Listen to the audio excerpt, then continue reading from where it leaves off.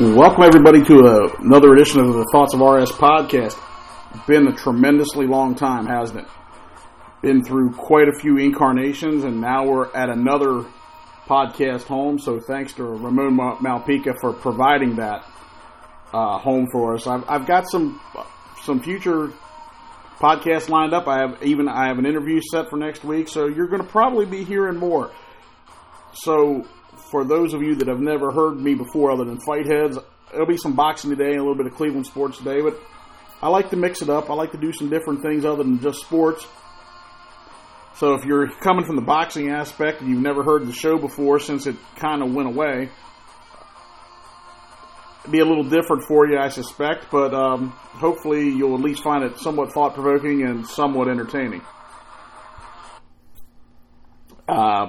Before I get too far along, I'm doing this at 4 a.m. at the road office, and we are having a major league issue with the heat. So every time the furnace kicks on here, it sounds like I'm sitting in the middle of an airport. And not the quiet airport either. I'm talking like right beside the jet engines. So you may hear a few abrupt cuts in sound because I may try to ride out the storm when it kicks on and wait for it to kick off again. Or if I decide to just go ahead and go with it, if it gets a little loud, my apologies in advance. It will eventually go away. I wanted to talk a little bit about last week in boxing. If you saw the blog at thoughtsofrs.blogspot.com, you could have read other thoughts of mine, but I wanted to talk just a little bit about Deontay Wilder, because everybody that has heard on Fight Heads, and Ramon and I have each had our own issues with being busy over the last few weeks, so hopefully we'll get to do a Fight Head soon. But everybody's heard me criticize Deontay Wilder on that show, and the funny thing is I picked Deontay Wilder to win, even though I really didn't think that he was the better fighter. I had heard, there was an article, and I can't remember the gentleman's name, but it was by a guy that's pretty well respected in boxing, that wrote a very long and very incisive article on why he thought Wilder and Ortiz was going to be a fixed fight. I didn't really believe that. At least maybe I'm just naive with the sport that I love. But what I thought would happen would be, I thought Wilder would fight Ortiz the way he fought Bermane Stiverne, which was basically sticking out the jab and skipping around the ring. He didn't quite do that. And I know a lot of people are comparing Wilder Ortiz to Joshua Klitschko from last year. I don't really make that comparison, other than a younger fighter showed a lot of courage getting off the floor to knock out a very good older fighter. Although, except for Wilder didn't go on the floor, he did everything but in the 7th round.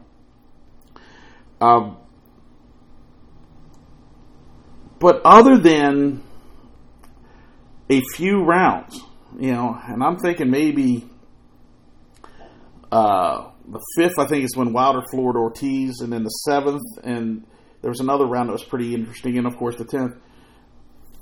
There's a lot of slow rounds in that fight, and I just something tells me that that's how Wilder's going to fight against guys that he think have the ability to hurt him. What everybody likes about Wilder is the wild punches and the going for broke style. He doesn't do that as much against top competition, and I'm not trying to say that he should. To be honest with you, top quality opponents are going to have a real shot at picking their shots and picking him apart on counters, and he does leave himself wide open, and Ortiz was pretty successful doing that. And I had Ortiz ahead. I don't know what fight the judges were watching to have Wilder ahead. Now, you could make an argument maybe after the 10th round he might have been ahead had Ortiz survived. But to have Wilder up by 1 point at the end of 9, I think the judges definitely, at maximum, they missed it, or on the other side, you could argue that maybe that fellow that wrote that article was right. Maybe that they had already had their minds made up before they started. Because I just don't see any way that Wilder was up by 1 point. But he proved a lot to me. He got, he took a pounding in that round 7, and he was kind of saved by the bell. But you know what? Sometimes in boxing, you got to have that kind of luck. Sometimes you have to have that kind of luck in order to get by. And he got it. The one round that Ortiz seriously hurt him, he had to weather the storm for 45 seconds to a minute. Sometimes it happens in boxing. It's all in Saved by the Bell became Saved by the Bell for a reason. I know everybody wants Wilder Joshua now. I'd be amazed if we saw Wilder Joshua now. I just, and I would be really amazed if Wilder fought any kind of breathing competition before that fight. I think him and Al Haymon have looked at it as they've climbed the mountain that they had to climb to gain some credibility within the boxing community. That Wilder is a serious guy. I think he's a flawed guy, but at least he is a deserving contender. I certainly think Wilder Joshua is worth seeing and worth pursuing. But I think you're going to see a whole bunch of the cupcake tour before that fight happens with Wilder. I think they're being unrealistic to think that they're the 50-50 draw that they appear to believe they are. I think they're unrealistic in thinking Joshua's going to come to America for it. He's the money man. He's the guy that brings he who has the gold generally calls the shots. I think that fight will eventually happen, and it'll happen over there. And I don't think Wilder has much more than a puncher's chance. I think, ironically, I just don't see how Wilder wins the fight. And here goes off the airplane engine. So if sound gets a little worse, I apologize. I think if he fights the big banger, I'm aggressive, charging in, I think he's meat on Joshua's platter, and I think Joshua takes him out fairly easily. But yet, I think if he tries to box and stay away, I don't think that's going to be necessarily effective against Joshua. I think it's just going to be a long, boring fight. So I really don't see a way Wilder beats Joshua unless he uncorks that right hand. He does have the eraser. That's the advantage that he does have in most fights. And Joshua has been knocked down before by Klitschko and Dillian Whyte. So that could happen. At the same time, let's be honest. And I other than one big bomb, I don't see that happening. But give Wilder credit. I picked him tentatively because I figured he would run, and I thought he'd get a bad decision. But instead, he managed to do what you need to do. He got the win. He got a W against a top 3, top 4 heavyweight. Can't take it away from him. Proved a lot. Still has a lot left to prove. I'm going to go ahead and hit the pause button now until the next time this flies away because it's bugging the hell out of me while I try to do this. Hope that sounds a little better. So that's kind of where I stand on Deontay Wilder. Full credit for surviving, full credit for a huge win. Still has a lot to prove in my book, and I would bet you're going to see the Al Haymon tour start until he gets the Wilder fight. I would bet that it'll be Dominic. I would bet money that it's Dominic Breazeale is going to be next. He's high in the WBC, which is where Wilder's the champion. He's going to. There's a backstory there from a Wilder defense in Birmingham where Wilder got into it with a Breazeale's brother or something. There's a backstory there. Breazeale's a high enough contender in WBC. They're both Al Haymon fighters. I suspect that it'll be Dominic Breazeale next, and that might be interesting to a certain degree. Breazeale has been erratic in his pro career, but he fought respectably, I thought, against Anthony Joshua when Joshua knocked him out. It'll be a good barometer to see how Breazeale would do against Wilder after how he fared against Anthony Joshua. I believe, if I had to guess, that's my guess for who's next. That would be my guess. It's just too easy a fight to make. I suppose another possibility when I'm looking at the WBC rankings, if they decide to make it a mandatory fight, it would be Dylan White, that would be an interesting fight because his fight with Joshua saw both guys hit the floor, was a really good fight. Looking at the other WBC heavyweight rankings, if it's not White, if it's not Brazil, I bet you it could be Charles Martin, who you might remember for being the guy who first handed the heavyweight title to Anthony Joshua.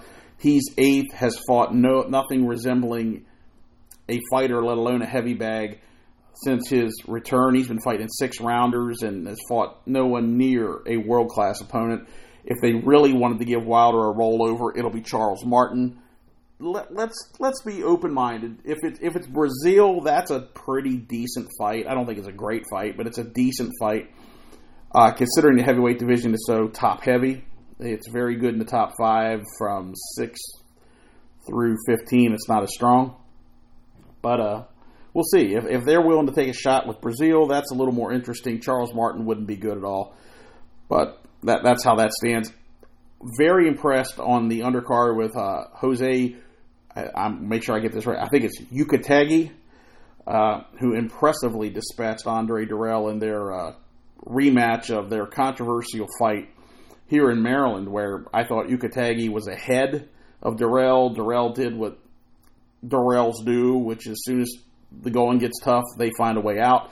Fell to the floor on a punch that was right at the bell, I thought. And then everyone knows the story about Dirrell's uncle coming in and punching Ukitagi. This was the rematch because the referee disqualified Ukitagi when he probably should have went to the scorecards. Had he went to the scorecards, Ukitagi was slightly ahead. He would have won. So instead of a decision win for Ukitagi in the first fight, which would have made him a top contender in the IBF super middleweight division, he got the DQ loss, but the IBF did say that they thought the referee messed up, so they had a mandated rematch, and I thought Ukitagi looked like he could be more than a match for anybody in the 168-pound division. He looked that good against Andre Dirrell, who really, I think it's about time for Andre Dirrell to consider retirement, but put that aside, I think Ukitagi's you could put him in with so many of these guys at 168 and make really good fights. The IBF champion right now is Caleb Truax off his upset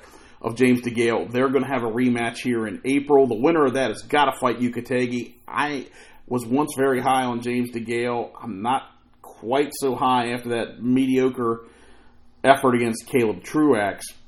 I would make Ukitagi the favorite against both those guys. I think Ukitagi against anybody in the division would be fun fights. Gilberto Ramirez, David Benavidez, Callum Smith, George Groves. I think this guy could be competitive against any of those guys and has the ability to beat any of those guys. I'm not going as far to say he would be guaranteed to beat any or all of them, but he's right there. And considering that this is a guy that has losses to Matt Korobov, he's really improved his game. He stepped his game up since moving up to the 168-pound division, and really like what I saw from Jose Ukitagi, and want to see more of him. Look forward to seeing him fight for the title. This was for one of those wonderful interim titles. And this will be... I look forward to seeing him fight again, especially against really, really good competition. Just going to give a quick little shout-out over to the HBO side of that night. Dimitri Bivol won every round against Sullivan Barrera, and what I really liked is he stepped on the gas and took Sullivan Barrera out in the 12th round. It would have been very easy for him to say, I've won every round, I'm going to box, and instead he finished the fight strong. Have to like what you saw from Dimitri Bivol. It wasn't necessarily always aesthetically thrilling outing, but it was a dominant outing against a very good top 10 level light heavyweight. Would love to see more of Bivol, especially at the top. Love to see him against Kovalev in a unification bout, or Artur Beterbiev in a unification bout. People that listen to me on Fight Heads know that I'm a big Sergey Kovalev fan. Second squash match in a row as he fought. Let me make sure I get this gentleman's name right. Igor Milhalkin, another fighter from Russia. I realize Sergey's rebuilding himself after the Wilder loss. Or, not Wilder, Andre Ward, sorry. WW. But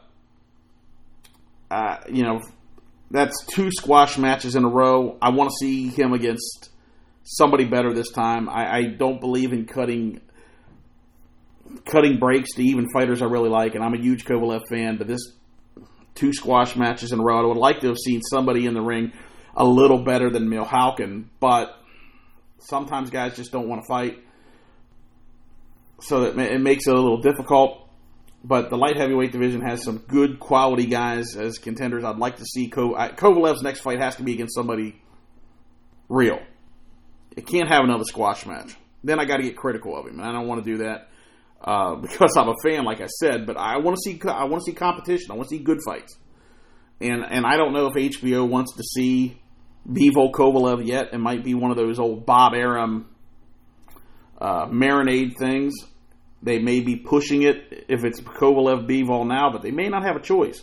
With Beterbiev being with Top Rank, and then the WBC champion is still Adonis Stevenson, who can't leave Canada, and with PBC, so they may not have a choice but to try to get that done soon. But I'd like to see Kovalev against somebody that can fight back. The number 1 contender in his company, in his organization, is Marcus Brown, who's a PBC fighter, big, long, rangy. Could give people problems, but I remember Marcus Brown on a PBC card, and I can't think of who he fought, and I had him losing, and it was just an awful decision early in his career, and I just have a feeling that when somebody tags Marcus Brown, that's going to be the end of that, because I watched that. I'm looking up the name right now. Oh yes, now I remember. I knew it was a fighter from Europe, Radislav Kalajic, I think is how I'm reading this, and he won a split decision that he had no business winning, and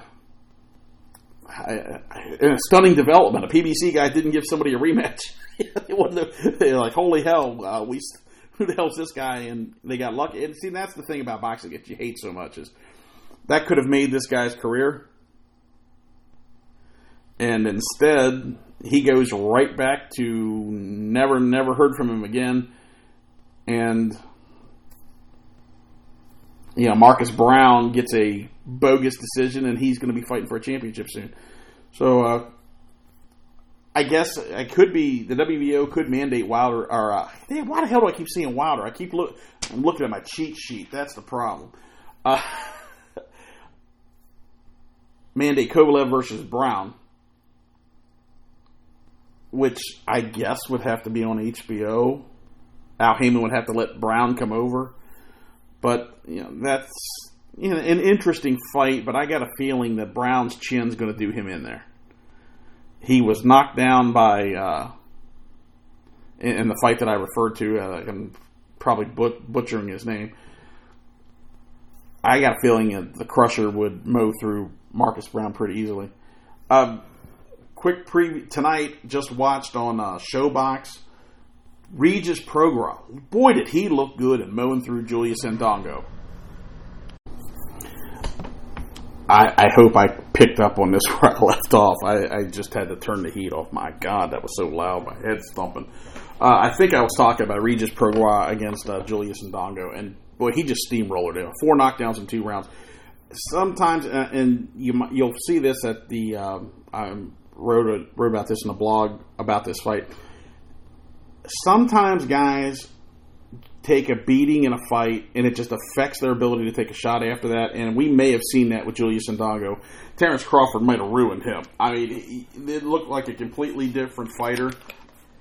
He didn't take punches well. You could see the legs wobbling and buckling. I mean, he was a late replacement, but at the same time, he looked like a guy that might have been ruined by Terrence Crawford.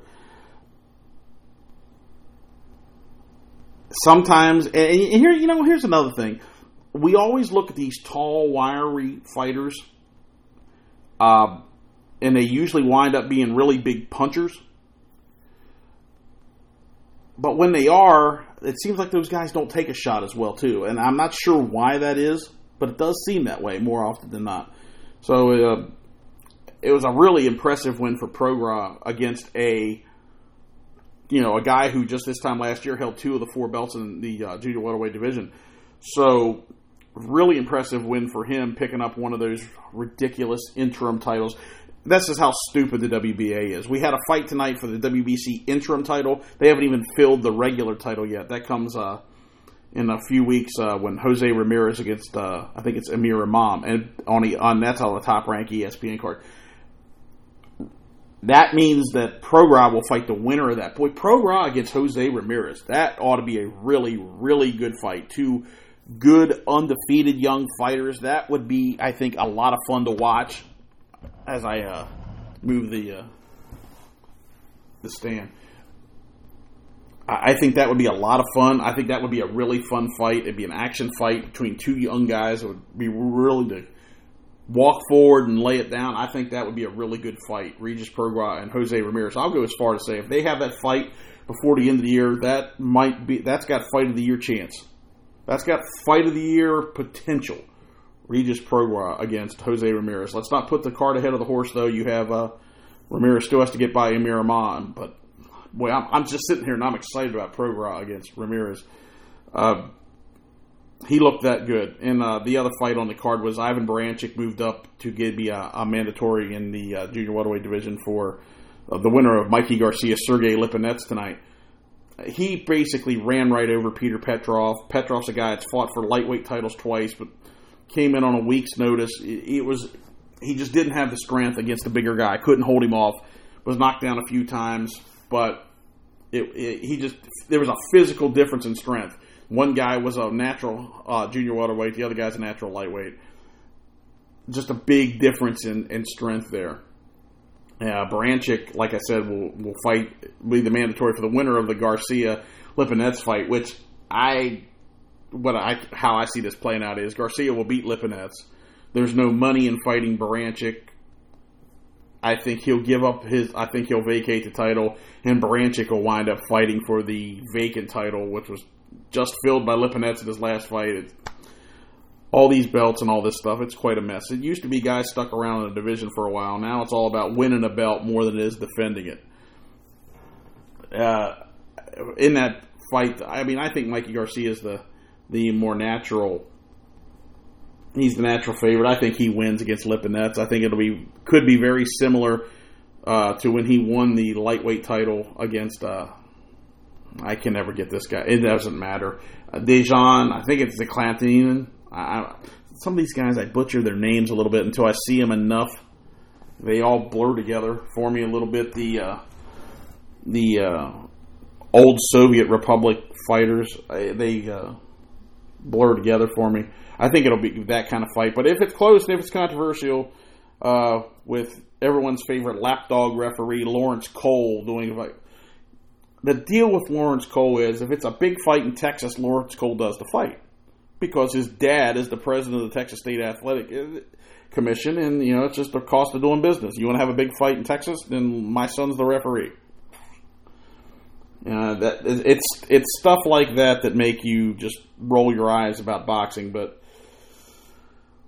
what do you do until we have somebody that has the kind of power and can slam the hammer down? You're going to see this kind of stuff happen. But you know what? Other sports have guys that can slam the hammer down, and they stink too. You want Roger Goodell running boxing? How about Gary Bettman? I wouldn't hire these guys to manage a subway.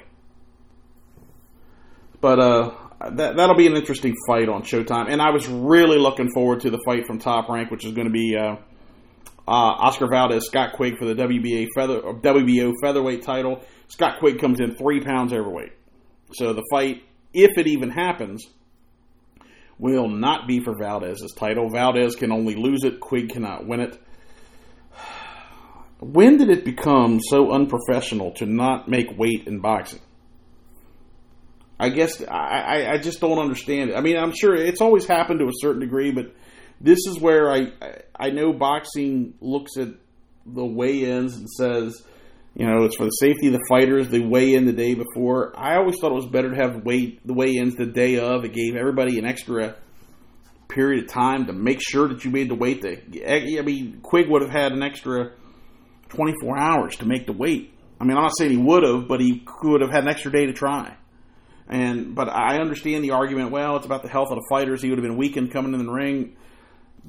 I get it. It is about I get the health of the fighters part.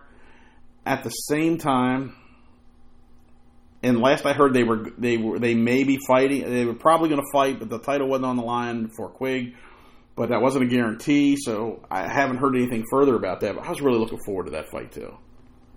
And you got to blame the fighter, and you got to blame his team. And then Scott Quigg ridiculously said, "Well, I plan on fighting a featherweight after this."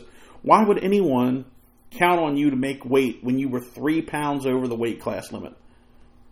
Why on earth would you even count on Scott Quigg to show up and be reliable? That stuff drives me nuts more than anything. You know, you signed a contract, you have an idea, you especially know how it's going to be. Make the weight.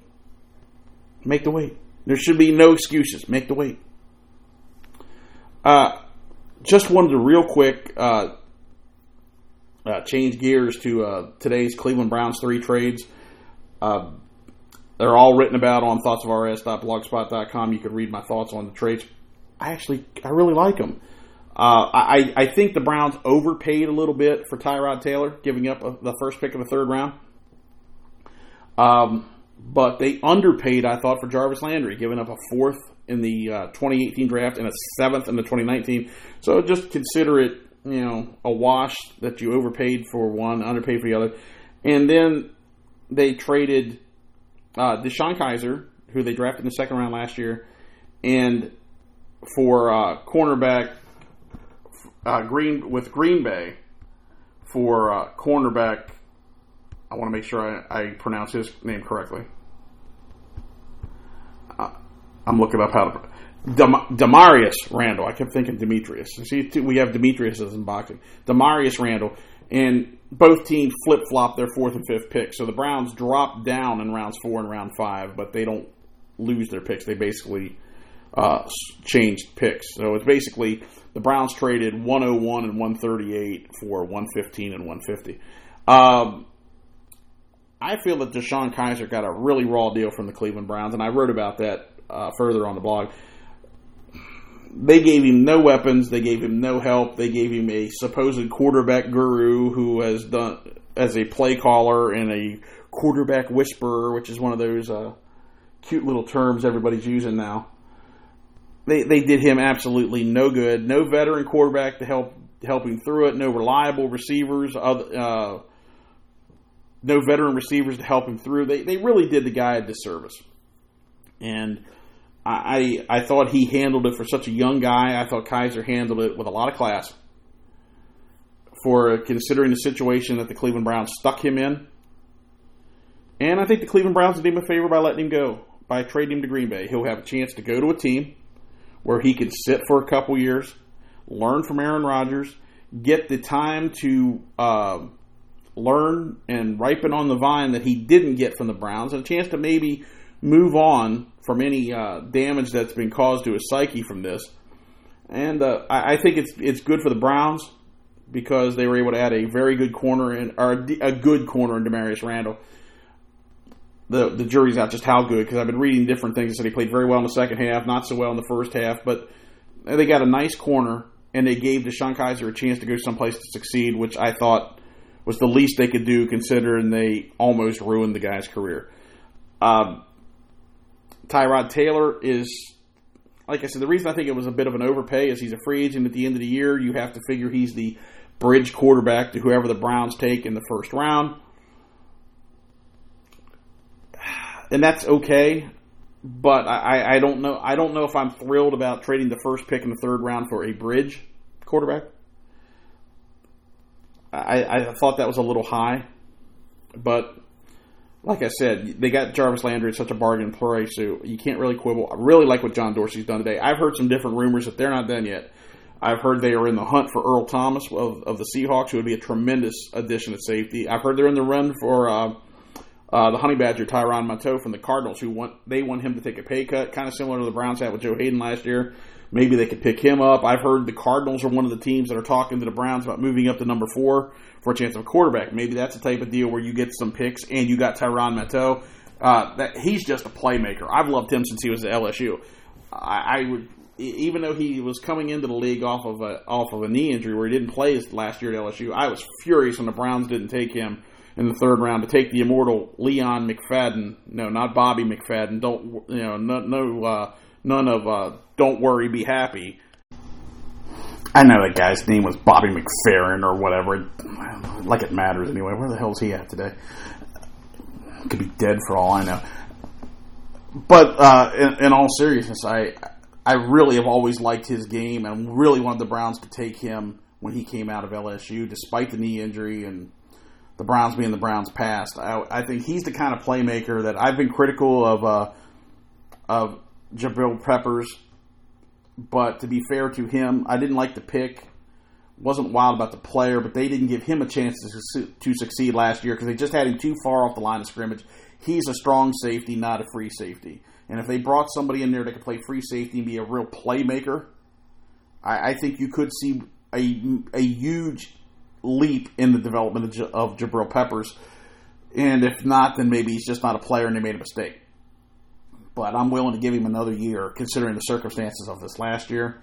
So I really like what the Browns did yesterday. Give them, to me, a solid A.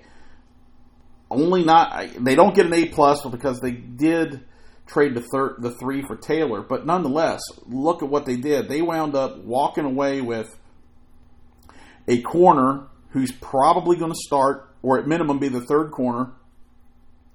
They walked away with the guy that's going to be their starting quarterback and arguably the best slot receiver in the league. He's not going to score. He's not a game breaker. He's not a huge.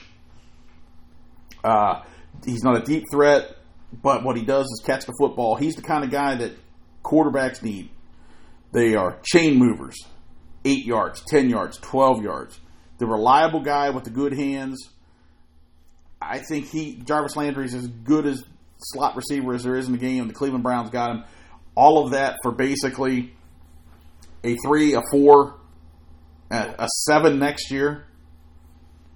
To me, that give John Dorsey an A+. Can he? I said A, not necessarily A+, because of losing the third. But he kept all 5 of those first and second round draft picks. They still have maneuverability they could make. They could move up from 33, maybe to get a third player in the first round. They could perhaps wheel it. The crazy thing is maybe all these people that are wondering, Saquon Barkley or a quarterback, maybe they could wind up with both. Maybe they could use their second round picks they managed to hold on to and move up to the second slot. They could. There's so much more maneuverability that John Dorsey has because he added and improved to his team today without trading those first and second round picks. So I think that was a hell of a job by John Dorsey today. I think that'll just about do it for the return of the Thoughts of RS podcast. Don't forget, you can find my written work at thoughtsofrs.blogspot.com, where we not just talk boxing, we talk a lot of Cleveland sports. We also talk about things in everyday life. Cleaning out the inbox, which is our feature where we look at just things that interest me in and out of the sports world. And we talk about a lot of stuff. Earlier this week, I did a post on the old USFL Memphis Showboat. So it's not just a Cleveland sports blog. It's not just a boxing blog. It's a lot of different things. So hop on over there if you're a new listener and give it a chance. And if you're an old listener and reader, like my man Fred Landucci, you're already there, so you already know what we have. So I hope you enjoyed a little bit of Browns and boxing, and I've got a guest plan next week that supposedly be Monday, so be able to bring him onto the show and have Ramon put that up. I hope you all enjoy that. His name is Joe Werner. He writes the Prospect Digest Handbook, and I on my old show brought Joe on the show every year to talk minor league baseball and the prospects, in the various minor league systems. Brilliant guy who has a different analytical system than Baseball America. And what Joe does in a synopsis is he's not quite a numbers guy and the quote unquote analytics guy, but he's also not quite a full scouting guy. He blends the approaches like nobody else does. I really love his book. I depend on Joe's opinion more than I depend on anyone else's. So, hopefully you'll enjoy that show when I get it done next week. Hopefully you've enjoyed this menagerie of mismatches in between me forgetting where we're at because of the jet engine sitting here in the municipal airport. So, until next time, I hope you enjoyed it. Thanks again to Ramon Malpica for giving me the forum and the chance to talk to you guys. And hopefully Ramon and I will get together to do a Fight Heads real soon. So until then, we'll see you later.